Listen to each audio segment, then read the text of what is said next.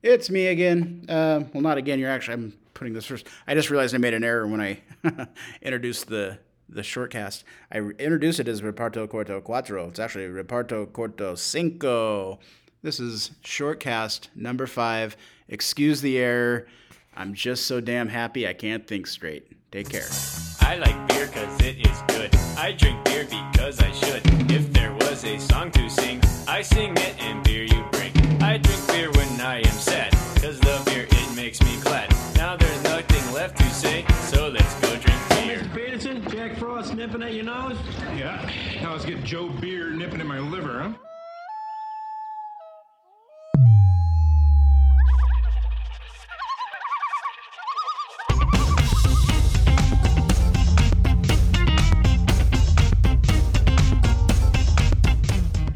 Welcome to the Portland Beer Club podcast, your online bottle share. Pour yourself some of your finest ale or lager, sit back, and enjoy the show.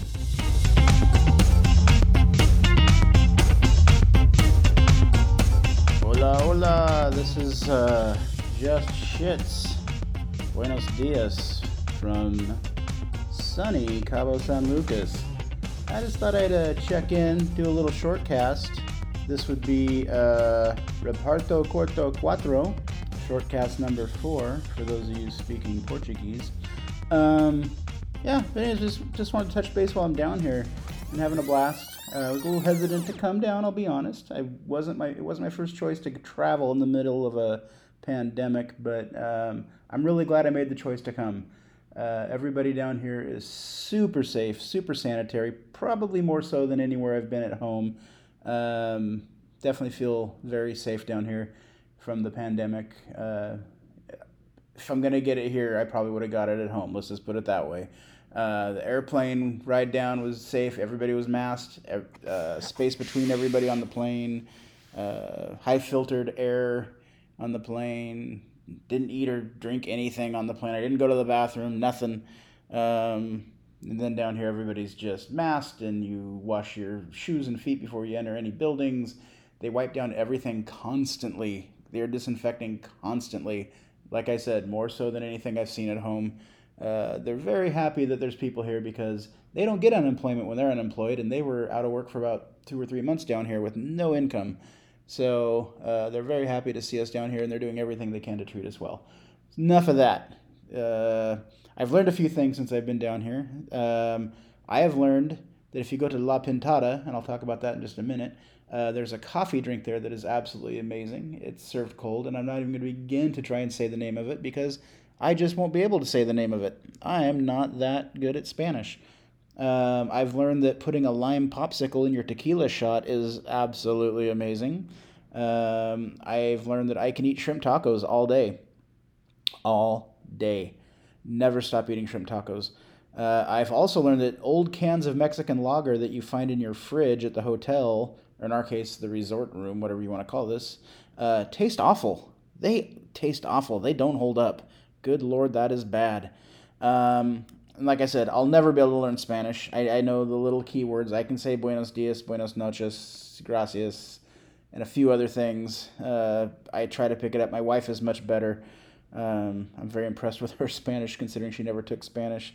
And I actually end up speaking a lot of German by accident because that's my default secondary language. I can watch manta rays jump out of the water all day long. Well, mostly the morning because they don't usually jump after the morning, but man, every morning there's manta rays, jumping. And you can see the big ones swimming right under the water. It's really cool.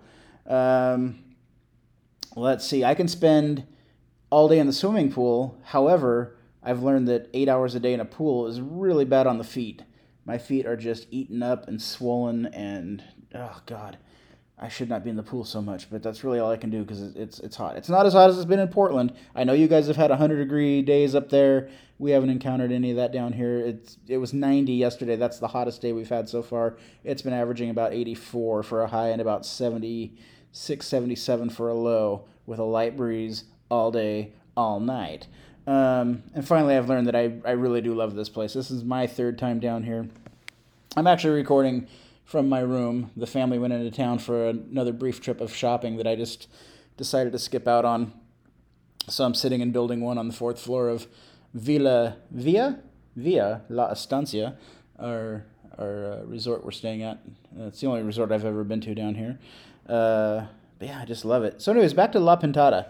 La Pintada is owned by the Edith's group. If anybody's ever been down here, been to Edith's or The Office or Tres Serenas, any of those places, they're all owned by this lady who started working as a waitress at 15 years old and now owns a little food empire down here and a really cool store called La Coyota. So if you ever want to go shopping down here, La Coyota is the place to go for like decor and cool things for your house, like little trinkets, little glass hearts, and handmade boxes and crosses and whatever it is you like. There's pottery and all kinds of stuff. It's really cool.